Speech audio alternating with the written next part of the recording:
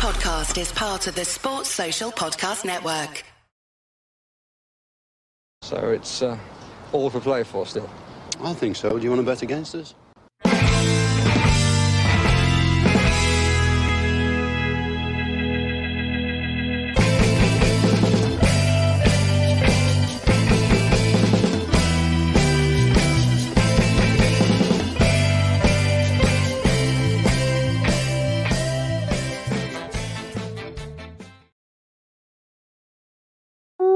Everybody, and welcome to Further Love of Paul McGrath podcast. That's what happens when you forget to click the button, put yourself up on screen. How's everyone doing? Friday evening, 14th of July, and delighted to be here to talk to everybody that took the time out of your day to listen. I do have a small request for you guys. I am going to be using the comments an awful lot more this afternoon. So please, if you do have any comments, if you do have any views on Brennan Johnson, please pop them in the comments as we go through here. And I'd love to get your views on them, because I'm going to be really honest. I can't make up my mind as to whether he's going to be the superstar or not. I can obviously see his talent. Like, don't get me wrong. Let's start off hot. So I can see that he's got talent. I can see that he had a good season last season. The guy was really clinical. I'm going to show you some maps in a moment with regards to his shots. He's seriously clinical, and he scored goals from areas that I think that we've gotten the ball into before. But I just have reservations about one or two other things in his game, which is absolutely fine, I think, as well. But we'll talk about it. We'll talk about it as we go through it.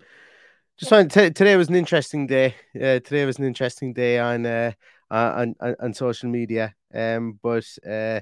I've just, the reason I say that is not because of any of the DMs that I got or anything, but the account, for whatever reason, seems to have, like, there's just endless supply of people from Turkey following my Twitter account. Some, like, all of them into cryptocurrency for whatever reason, and I've no idea where the hell they're coming from. So if one of you guys are playing a prank on me, I'm absolutely loving it, because there's so many people from Turkey following my account for whatever reason this morning. But anyway, that's neither here nor there, and that's not what we're talking about. But it has been an interesting day on that platform, which seems to be going to absolute wreck and ruin. As I've said before, Threads isn't available in Ireland at the moment, isn't available in the EU, but we'll stay on Twitter anyway, and we'll keep going there, because it's a lovely place, and I get to talk to all you guys there. So I do still love it. There's just some weird and wonderful things that happen on that application from time to time.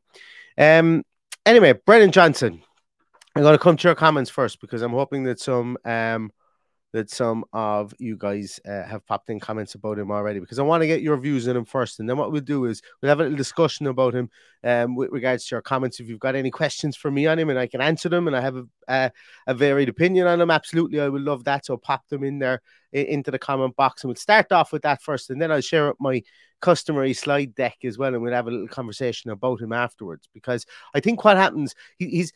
Like, don't get me wrong, as I said before, he's a good player, but I think he's a player that I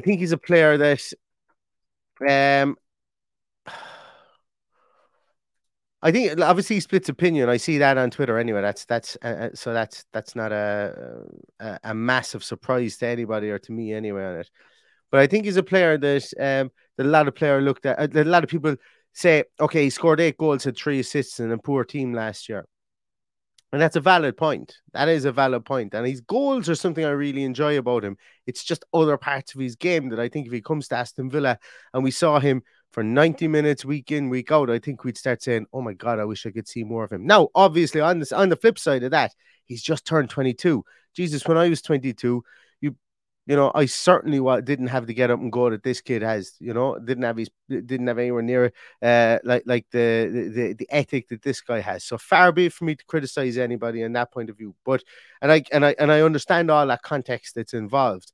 But when we're looking at what's happening, I suppose, with Aston Villa Football Club and where we're going, and I do have to bring up that bad word of the allocation of the funds to where we need to go, I suppose, this season. And considering we only have one striker in the team at the moment, and Brennan Johnson, if he comes in here, will be used as a winger / striker at times.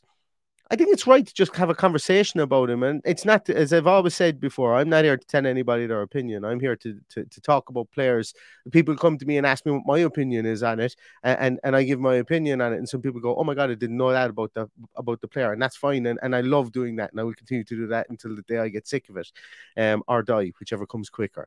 But as I say, I think this is one of the first people that we've come to that, because everybody has seen so much of him over the last season, it incites a really nice conversation, should I say. And it's a shame that I can't get 4 or 5 people up here on the screen to come and chat with me. Well, I could get 4 or 5 people to come up on the screen and to chat to me, and discuss about him, and in depth, I suppose. And maybe we might do that. I don't know. I don't know how we would do it, but we'll see how things go. If somebody has a really, really good opinion and wants to come up on screen, why not fucking try it? I'm out of ideas and what else to do. So anyway, let's have a look at some of your comments there. Where are we? Rachel says she loved your Q&A last time. Did I do a Q&A? I did. Yes, I did. I've been heavily medicated for the last few days that I've been doing this podcast. So some of the rants that I've got on have been they've been fun to listen back to the next day. But yeah, so Shootings Tweed says, I think maybe Emery will get the best out of him. And look, you know what? I have no reason to believe that he won't get the best out of absolutely every player that we sign, because he's done it throughout his whole career. But if I'm signing a check for 50 million, that's not something I take into account. I take into account if he wants him, don't get me wrong. I take into account if Unai Emery wants him, hell, have at it. But kind of going, if you've got reservations on a player and you have to cross your fingers and hope that the manager can make him a 50 million pound player when maybe you think he's only a 30 million pound player. And look, I'm playing the cash semantics here. I don't care what we spend on him if he becomes a success, put it that way. And that's the shit part about transfer fees being known. I wish we didn't know what transfer fees we spent on players, because it clouds my judgment, it clouds everybody's judgment, it clouds the media's judgment, it clouds a full stadium's judgment, and people get right down on people's backs.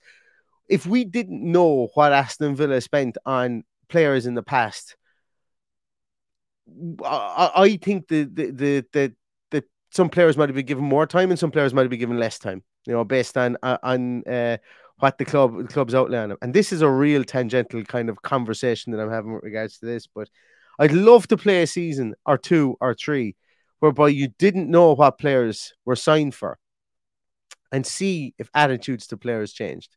Because I'm going on this conversation right now, and this is me. Look, if you guys don't know me now, sometimes I talk myself into positions, I talk myself out of positions. Sometimes I contradict myself. Sometimes I come across as being hypocritical, because and sometimes I come across as sitting on the fence. And the reason being is that I don't have a fully formed opinion on Brennan Johnson at the moment. And what I went down on here was I started talking about, I don't know, but I spent 50 million on him. And then the back of my brain started going, hold on a minute. If you didn't know he was worth 50 million and Aston Villa brought him in, and what would his play be consequent for you to actually enjoy watching him play? And would he be beneficial for the team? And it's very difficult to extrapolate both of those when I suppose you're making a determination on a player. But yeah, so sorry for getting into my own little murmurings of my own mind. This is what happens when Paddy isn't here. This is what happens. I've no one to interject and tell me to shut up at times. But the remote property flipper says he's decent and definitely has potential. I love his pace, but definitely not as good as others we've been linked with. I think that's probably fair. I think he hasn't done as much as others we've been linked with. I think is probably the way I would say it. Like, people make the argument, and it's a valid argument. Once again, when I say people make the argument, I'm not belittling what they're saying, okay? And I'm not out trying to make everybody happy either. Conversation is that two people can walk away from a conversation and go, yeah, I didn't really agree with what he said, but at the end of the day, he's a sound chap. But some people might say that Brennan Johnson is a surer thing than like a Diaby or a Charles de Ketelaere that we spoke about last night. And on the face of it, you're probably right based on the fact that those two players haven't played in the Premier League. But Moussa Diaby has played at a high level consistently for the last 5 years and done it to great aplomb. And he's a year older than Brennan Johnson. So at what line do you kind of say somebody has done it and is 1 year in the Premier League enough? And that's actually where I want to start my conversation and my point on Brennan Johnson. I can see that he's a talented player, and he does some things really well. I can see other things that I think he's naive in. He's a 22-year-old player. You would expect that. And my argument always with Brennan Johnson has been, I'd love to see him do it for another 6 months in the Premier League, to be sure. But Aston Villa don't have that luxury. We don't have that luxury. I think if Brennan Johnson had another 6 months like he had in the Premier League last season, his price tag would not go up any further. I think if Brennan Johnson scored 30 goals between now and Christmas, that's the only way you see his price tag go up in this Forest team. Because the jump from 50 million, that's the rumoured price that you're looking for. And this goes for any team. This goes for Aston Villa players as well. This goes for, if you want to talk about Ollie Watkins, teams, Manchester United were apparently linked with or interested in Ollie Watkins at the start of the season. We were at the start of the transfer window. We were saying, yeah, look, 50, 60 million maybe might get him. Ollie Watkins, unless he scores a bag load of goals in a short space of time, will not, like he did at the end of last season, will not be worth any more than he's probably worth now. And I think the same goes for Brennan Johnson. But because of Brennan Johnson having 1 year in the Premier League, my cautious element to it would be, I'd love to see another 6 months to see if he could emulate this again, or is the cat out of the bag for next year when teams come up against him and start to mark him. I just think it's a valid question. We're going to talk about another player as well that I would have, I like, that I think a lot of people liked. He did a lot of good things and then got a big move, and the league seemed to have found him out, I suppose, after he got his big move, and we'll speak about him in a moment when we get to it. But I'm going to come back to some of your comments there. The AVFC faithful, good to see you, lads. They said, I think he'd be great as a sports striker. Him and Diaby would be great as our attacking signings. I'm not averse to him coming into Aston Villa at all. And I think as that second striker for Ollie Watkins, wow, if we had the two of them and if we had the two of them up top, we would have a serious counter press, because Brendan Johnson can counter press. That's for sure. Tom, good to see you. He says, like the look of Johnson, very direct. Now with Emery, I have no problem anybody coming in as long as they're willing to work. He'll get them to another level. Very good. And Michael Huggins says he's good, but I'm thinking of his cost to a more established player at a similar cost. And a lot of the threads that I've spoken about here, I'm just going down through the comments and I'm seeing these for the first time now. I'm seeing these in the comments as well. So, I think the conversation does revolve around 3 or 4 separate pieces, I think, for sure. Owen says, sounds like it's a large fee if the reports are to be believed. And Rachel says, if Forest want 50 or 60 million, then it's too much. Like a lot of the conversations are with regards to price. And that's where I try and stop myself, especially when I'm looking at the footage of him on my scout, or maybe when I'm looking at the statistics, because the statistics don't make nice reading for him at all. But then again, the statistics for every single Newcastle player on the attacking side of the ball don't look good either. So they were not a ball dominant team last season. When you see him playing for Wales, and actually today, I didn't watch them last night when I was putting together these slides, but today I did take a look at his time at Wales. And Wales at the international level are a bit more ball dominant. Now, they're not Brazil in the 70s or anything like that, but they can keep the ball, and they're not predicated on overloads to one side and having Brennan Johnson streak out to the right-hand side, loads of space, try and get the ball out to him as quick as possible and let him run the ball, because they did that quite a lot last year in Nottingham Forest. And Brennan Johnson basically kept his powder clean out on the right-hand side and got into the back post and scored some really, really good goals, really good goals for Nottingham Forest at opportune times, albeit they were against teams that were in the lower half of the table. But he got points. His goals got them points against teams that they needed to get points against, if that makes sense. In the mini league that they were playing at the bottom of the table, he got goals against teams that were really beneficial to the club. So as part of a player's development, and another thing I saw on Twitter as well today was, I'm sure he only scores against shit teams. First of all teams in the Premier League are good. There isn't a shit team in the Premier League. We see it every single year. Yes, we might have one team that finishes rock bottom and is a bit porous. But for a team like Forest to come up and make 20 whatever changes, 22, however many players they brought in, for them to stay up in the league, and for Brennan Johnson to score 8 goals in and amongst the team that had zero fluidity in it, There's something in that I think that needs to be taken from a context point of view. Even if there were only goals against teams around him, like he didn't bang in a hat trick against Man City at the Etihad, or he didn't score a last minute winner against Arsenal. Who cares? Because at the end of the day, he's a 21-year-old kid playing in the Premier League after one full season in the Championship, and he got the goals that Forest needed to keep them in the Premier League and potentially kick on this season. So context is king, I suppose, when you think about it a lot like that. But as you say, Rachel, once again, I talk myself around in circles. It is going to be a price tag game with him. It really is going to be a price tag game because it's going to hang around him like the sword of Damocles. It really is. Where else have we?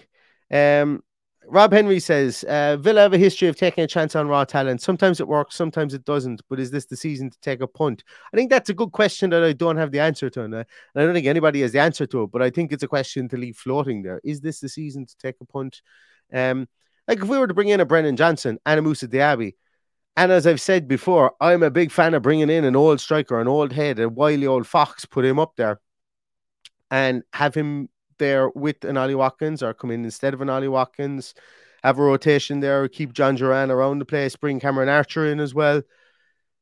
Things look good. Things look good then. You've got options, you've got your winger options of Diaby, Bailey, who I'm putting my pinning my colours to the mast that I don't think he's going anywhere this season. You have when Diet come in there, Philippe Coutinho, who knows if he stays around. I think we're getting a bit top heavy and a bit full in that department as I go down through these players now, unless we forget Jacob Ramsey coming back as well, who will be played on that left-hand side too. You also have John McGinn. What happens to that four-man midfield, that box midfield that Unai Emery got such good fanfare out of last season? So the options would be vast, I suppose, if we were to bring in something like that. But as you say, is this the season to take a punt? It goes back to probably my question that I asked Rob is, or the thing that I posed earlier, that I'd like to see another 6 months of him. But us as Aston Villa, we do not have the luxury of doing that, because if he has a good start to the season again, bigger fish come calling. And unfortunately, while we can snag players from outside the Premier League, the Spurs, the Chelseas, Man United's, Liverpool's, Man City even, they can still snag whatever player they want in the Premier League.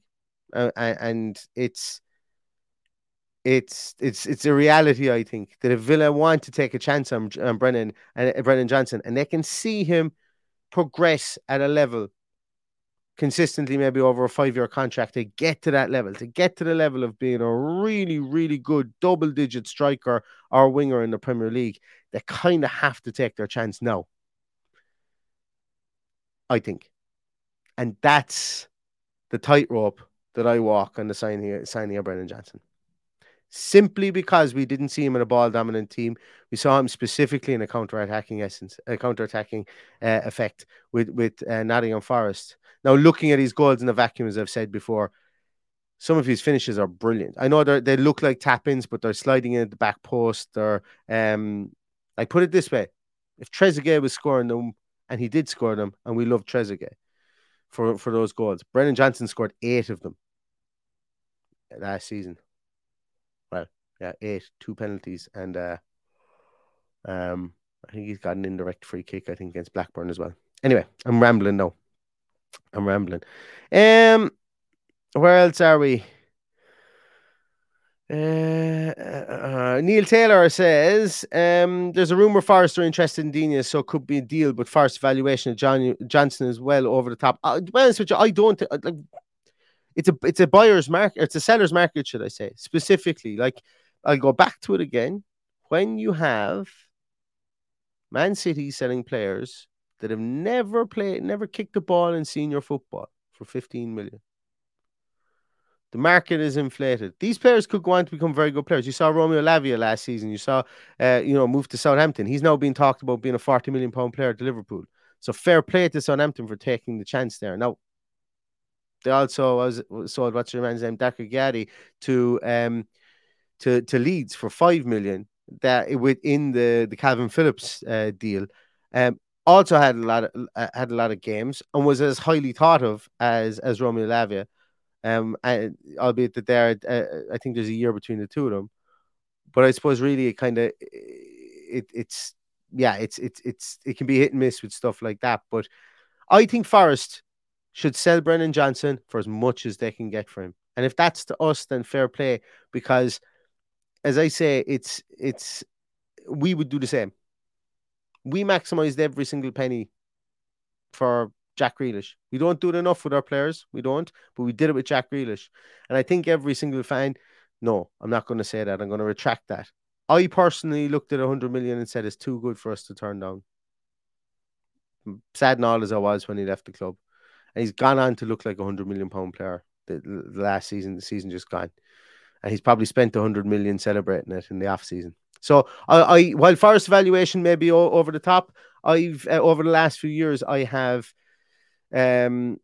stepped away from criticizing teams for trying to squeeze every last penny out of transfers for players, because it's the lifeblood of teams at the moment, and what Forest get there sets them up going into year 2 in the Premier League, knowing that if they stay for year 2 and year 3, then the FFP then really lengthens for us, like it's done for us this season. It really lengthens for them based on, and they need it based on what they've spent so far. So good point, Daniel. Good point. James Cartwright says he puts Johnson on the same level as Nanto. Both terrific and high potential, but I put my chips on Nanto. Would you? I wouldn't. Of these two players, it would be Brennan Johnson all day long. I think Willie Nanto, I think he broke at the end of last season. I think mentally he broke. I think teams kicked him up and down the field, and I think he's obviously going to get a move this season. It looks like he's going to go to Everton and new surroundings and a new team that doesn't have Big Sam over it, and it doesn't have, maybe has a bit more structure in it, like a Sean Dyche team. He could excel in it. And once again, he's only a young kid, so don't get me wrong. But I think at the end of last season, he looked like a young kid who was in a tough spot, that was beginning to learn, okay, I'm coming from the Swiss league here, and teams are going to kick me up and down the field. So I think if you're looking for an impact, or I think Brennan Johnson gives you an impact quicker than Willie Nanto on this team. But it's an interesting point. Very certainly interesting, for sure. I'm going to scroll down here a small little bit because I think I've missed one or two points. Okay,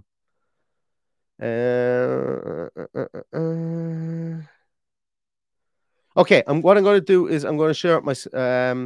Jack says some here. Alex Scott is the guy to buy for me. I've thought that for nearly 2 years. Let me open the can before I answer that one. Alex Scott, great dribbler of the ball from in my view. But you know what I'm going to say here? I think Alex Scott comes to Aston Villa, and I think he sits behind Jacob Ramsey for 2 years, and we're wondering when he's going to get a game. I think we have Alex Scott and Jacob Ramsey, and better than Alex Scott and Jacob Ramsey, because I think Jacob Ramsey is a bit more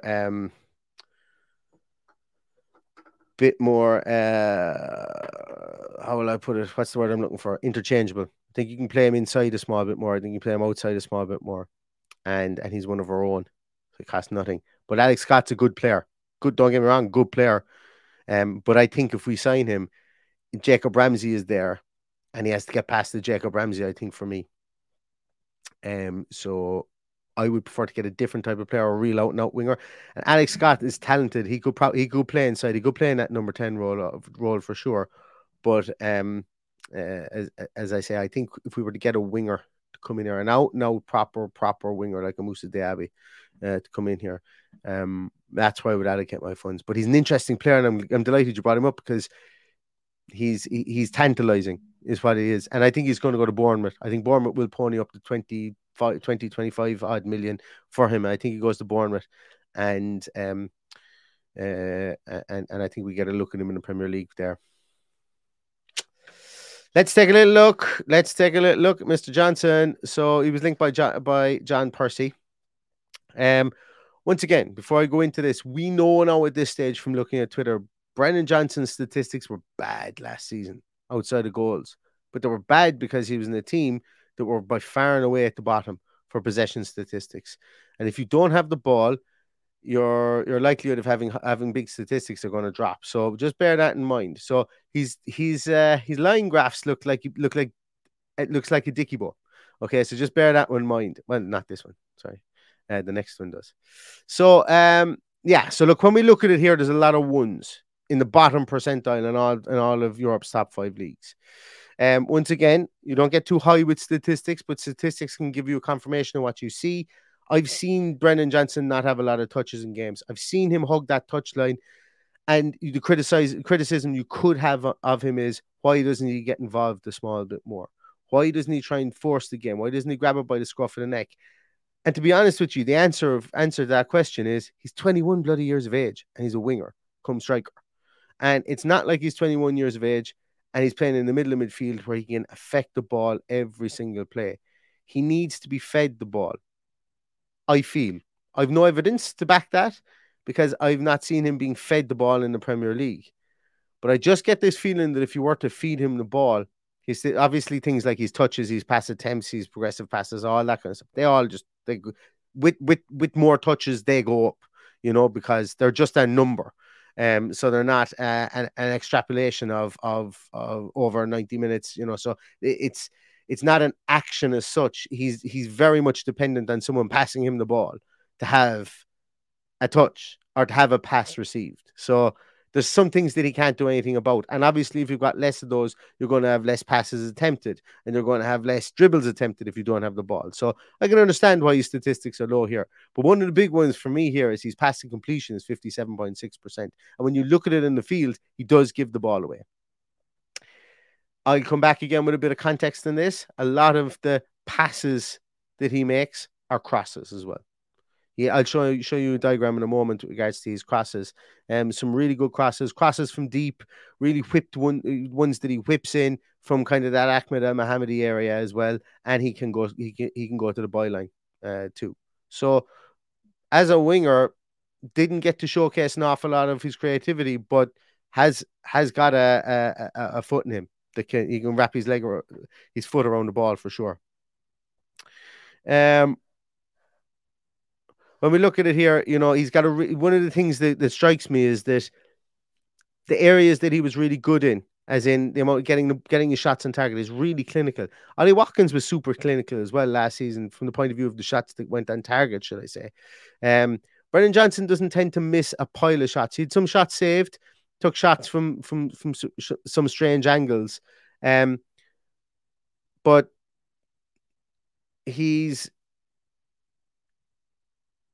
I'll go back again and I will say that, when he takes a shot, he doesn't need to think about it an awful lot, like we see Ollie Watkins does. He's more instinctual from that point of view. Ball comes into his path, he can take a strike at it and it will go low into the corner. He'll take a strike at it, it will go high into the corner. He'll be able to dink it past the goalkeeper. He's very instinctual in that. And that's what I come to with clinical. Yeah, like his shot conversion rate, as we can see, do we have it there? Shots on target per 90. We don't have his shot conversion rate there. But I think it's something like its goals per shot is 0.13, which isn't anything really to write home about. We might see it on the next slide. I think we do. So he is clinical. Like when that ball comes to him first time, or when he's to slide in at the back post, he will get it on target, and that's where a lot of his goals came from. So there's a lot of positives in that point of view. But the negative, as I say, is that he didn't affect the game because whether he was told to do it, and you can see it in his heat map, he stood on the sideline. He got chalk in his boots like a real old-fashioned winger, and that can be misconstrued as a negative. And I could be misconstruing that as a negative from that point of view, that he didn't look hungry to come looking at the game. But the context that sometimes I forget as well is 21 years of age, maybe doesn't have that confidence within a team of players that have all been brought in, and again, didn't really know where he fit in within that team, other than the fact that I'm the holdover. I'm the guy that's being started in year two, in the first year in the Premier League, and all the rest of these guys have been brought in over a summer. And that can be difficult for someone as well. So somebody's environment and the dressing room can affect somebody's play and can affect somebody's maybe their psyche of where they fit in within the team. So I'm sure it would have been a massive learning curve for him as well.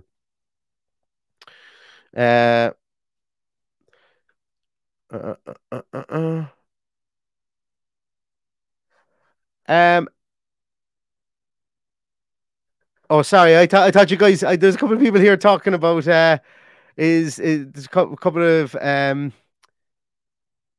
people talking about dispossessions. Yeah, he's very rarely dispossessed. So if anybody's wondering why his dispossessions are so low there, he's very rarely dispossessed. Leon Bailey is often dispossessed. So having a higher number here is bad. Having a lower number here is good. Just in case, because I saw that going on there in the chat, that people were saying, "Oh, his best statistic is his dispossessions." Yes, he gets dispossessed less than other people. Okay, sorry, just in case that wasn't clear. But Leon Bailey gets dispossessed more than anybody else in this statistic. And for anybody watching or listening to this in the podcast, dispossessions, he gets dispossessed 0.77 times per game per 90 minutes, and that puts him in the top 5% of all wingers in Europe. So he was very rarely dispossessed. So when he got the ball, he held on to it last season. So my mind got drawn to the chat there. So apologies for that change there. Looking at him at how he stacks up against Ollie Watkins and Danny Ings' time at Aston Villa, slightly better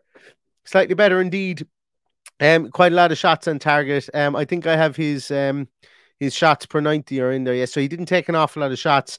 Pressed very, very high. He was a really good presser. Remember what I said? If he plays that support striker with Ollie Watkins, pressing defenses won't be any issue to him. His ball recoveries were quite impressive. It was better than anybody we had in the team as well there.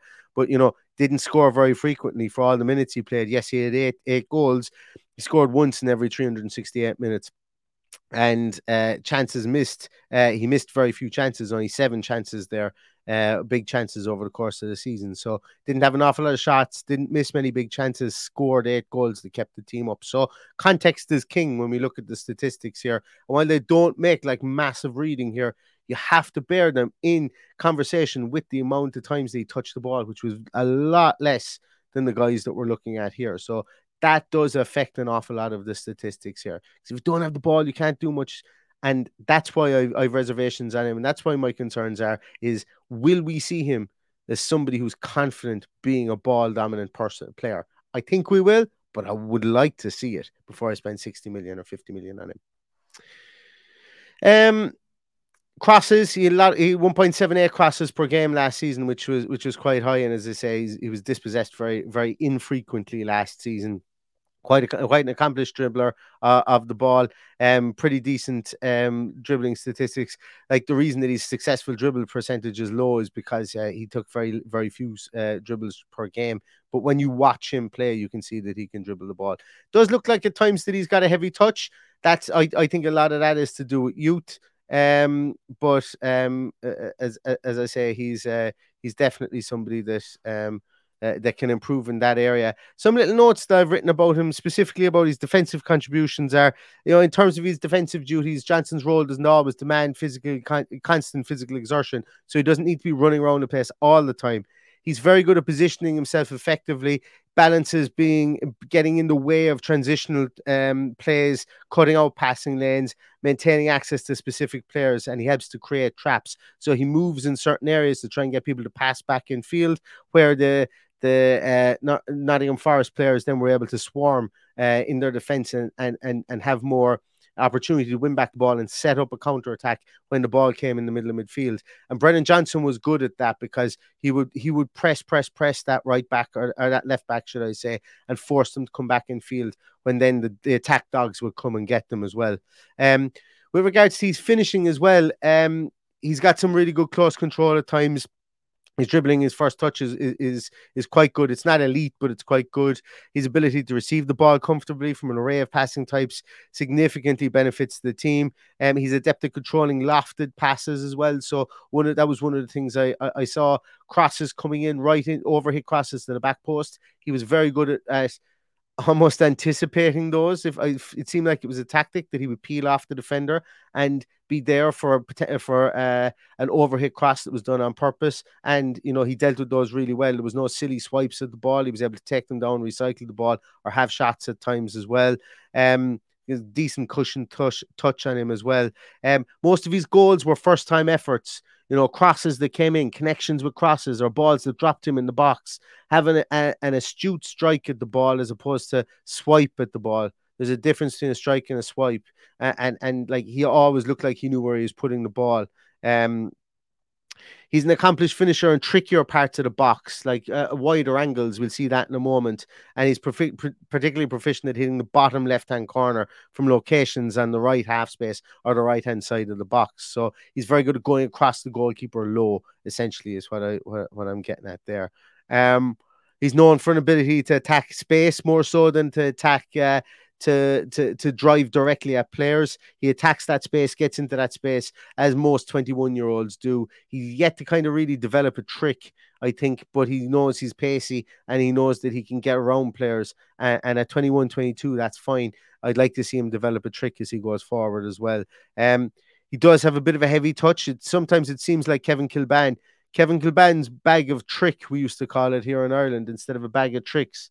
He had a bag of trick because he only had one, and his trick was to make it look like he had miscontrolled the ball, but it was a specific heavy pass, and then he'd just turn on the afterburners and get around players playing for the Irish national team. So I'm not saying that he's Kevin Kilbane, but sometimes it does look like he's had a heavy touch, but a lot of the time he plays it in space to run onto it himself. You be the judge of whether it's a heavy touch or not. I can't say for certain. I'm being generous with him when I say that it's not a heavy touch from that point of view. He runs very kind of upright like a sprinter. When you watch him, he doesn't run like John McGinn with his head down, his arse up. He run like John McGinn runs like a jockey when he runs around the place, whereas Johnson runs upright. He kind of his chest is out and he runs upright, and that allows him. He's been taught to run. Is what I'm getting at here. He's not a natural speedster. It looks like he's been taught to. Well, he's obviously a natural speedster, but he's been taught how to utilize that speed. He's got an upright running style. He looks around the field. He does scan the field an awful lot, but and I think that works because it worked for Newcastle or for Nottingham Forest last season because he didn't have an awful lot of the ball, so he needed to look for opportunities. And again, that goes back to one of my concerns that I mentioned, because I don't know whether it is even a concern or whether it's something that, once again, if he's in a team that has more of the ball, do we not see more of this?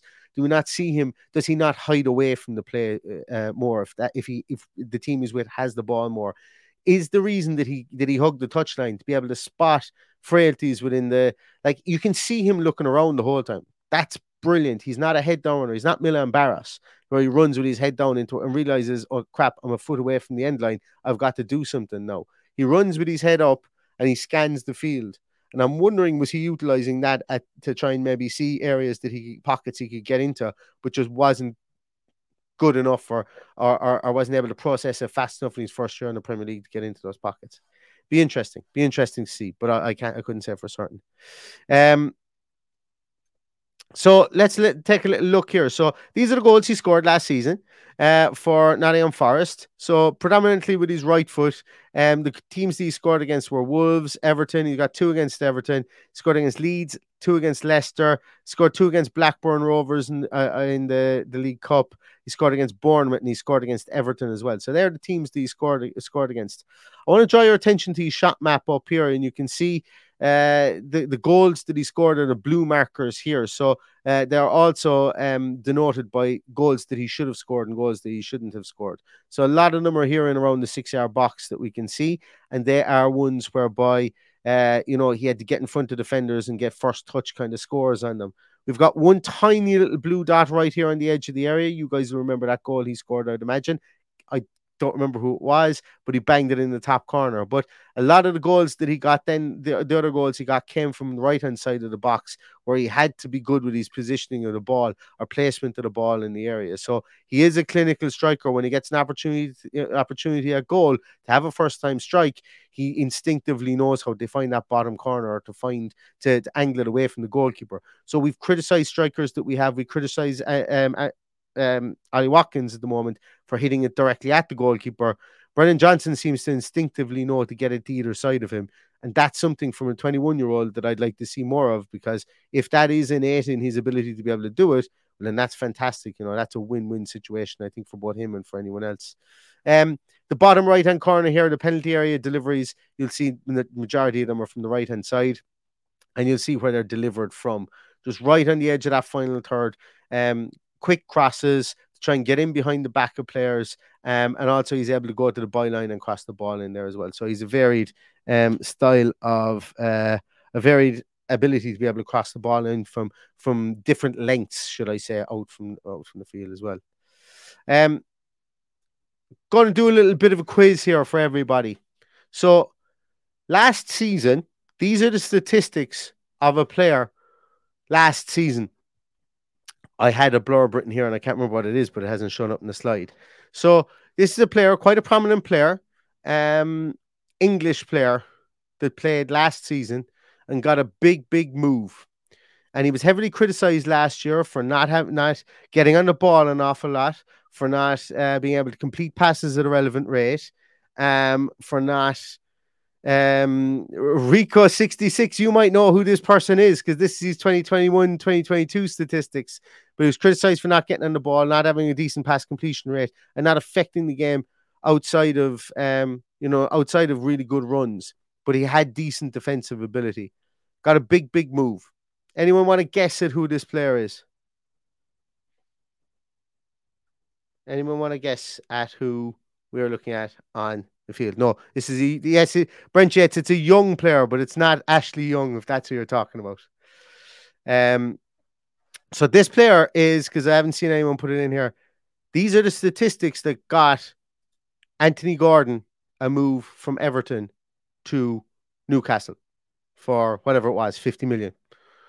And the reason I put that out there is, and it's a question that I don't know the answer to, is there similarities in the season that Anthony Gordon had for Everton before he moved to Newcastle? Take away what happened to Anthony Gordon at Newcastle this season, where he could barely get in the field. I think he'd only something like 500 or 600 minutes. He's gone to the under-21 tournament this year, had a brilliant tournament, and in some areas he was named as player of the tournament, by some publications. I'm just going to leave you guys on that one because, as I say, for all of you out there who are determined, determined is the wrong answer, but are determining the cost of Brennan Johnson based on whether Aston Villa should weighing up whether they should sign him.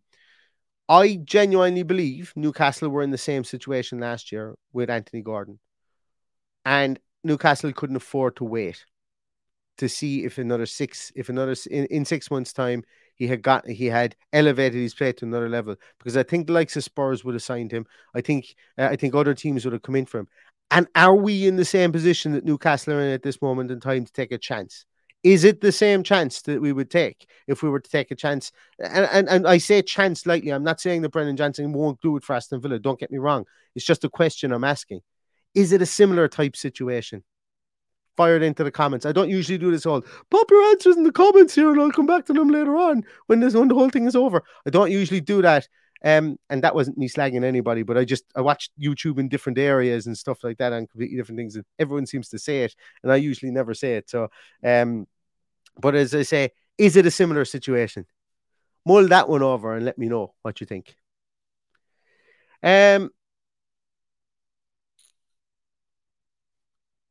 Nigel Franklin asked me, would I pay 50 million for Gordon now, Neil? Seriously, no. But that's what I'm saying. Would I pay 50 million for him? I was speaking previously in the podcast about if we take the money out of it and if we take a look at a longer term vision of signing somebody now and taking a chance on him now, so that if we really think that in 3 years' time he could really hit his stride, which clubs do look at that extrapolation, Villa can't afford to wait for that 6 months. This is my biggest argument with signing Brennan Johnson. I personally would like to wait for another 6 months to see him and to see if he can do it again in the Premier League for another just over another shorter period of time. I think Newcastle were in the same area last season with Anthony Gordon, and they felt they had to take a chance, but they didn't buy Anthony Gordon for this season. Just gone. They've bought Anthony Gordon for the 5 years of his contract because they know he's a young player who had limitations, who's going to have to grow. And Anthony Gordon, as I said, has gone on to go to the under-21s this season, and we'll see what this year holds for him. So I'm just wondering, is it an interesting? To me, it's an interesting correlation. Some of you guys may think I'm bonkers, but just thought it was an interesting one. Anyway, I am done. That's 45 minutes on Brennan Johnson that I didn't think I would do. But you guys brought some really, really good questions. I like the start of it there where I got your comments and I spoke to them. If you guys want to do that in future, we will absolutely do that. But all in all, my views on Brennan Johnson, the raw talents that he has, what he does well, he does really, really well.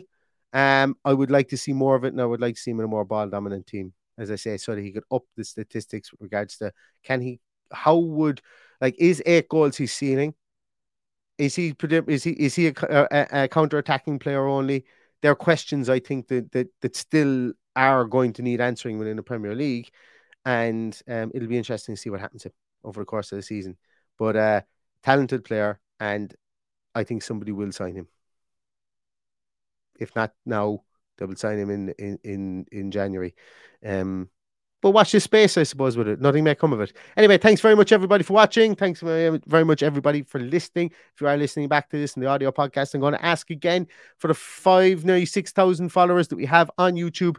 Even if you don't listen to us on an audio podcast, if you just subscribe to us in the audio podcast, that just helps us in the algorithms there. For those who only listen to audio, not everybody watches YouTube. That would be great if you could do that. It costs you nothing, doesn't even clog up your phone with anything. If you just subscribe to us on Apple Podcast or on Spotify, it really, really helps us. It costs you absolutely nothing. Also on the YouTube's machine, if you can subscribe to us there, if you're not already subscribed, I really, really appreciate it. But thank you so much. I think Paddy might be jumping on tomorrow because we're going to do a team sheet tantrum, provided I don't have an actual tantrum going on inside with my kids. We're going to do a team sheet tantrum tomorrow. I am spending the morning. I'm taking my little girl on a train tomorrow morning because she's now infatuated with trains. So I'm really looking forward to that. When I come back, I'm hoping to do a team sheet tantrum, provided that I can get away from inside tomorrow. Tomorrow is our first game against Walsall, so I hope to see you guys all here. Look out on the social media for what time we'll start with the team sheet tantrum.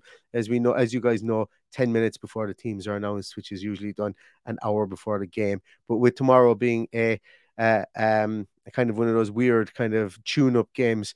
I remember last year we were waiting for like 40 minutes for the team sheet to be announced, but we will go live before the game and we will discuss any team sheet news that we get. Myself and Paddy tomorrow. Well, definitely me. Maybe Paddy will join. I would love to see you there again. Thanks very much, everybody. Have a great rest of your Friday. Stay safe, stay healthy, and all that's left to say is up the Villa.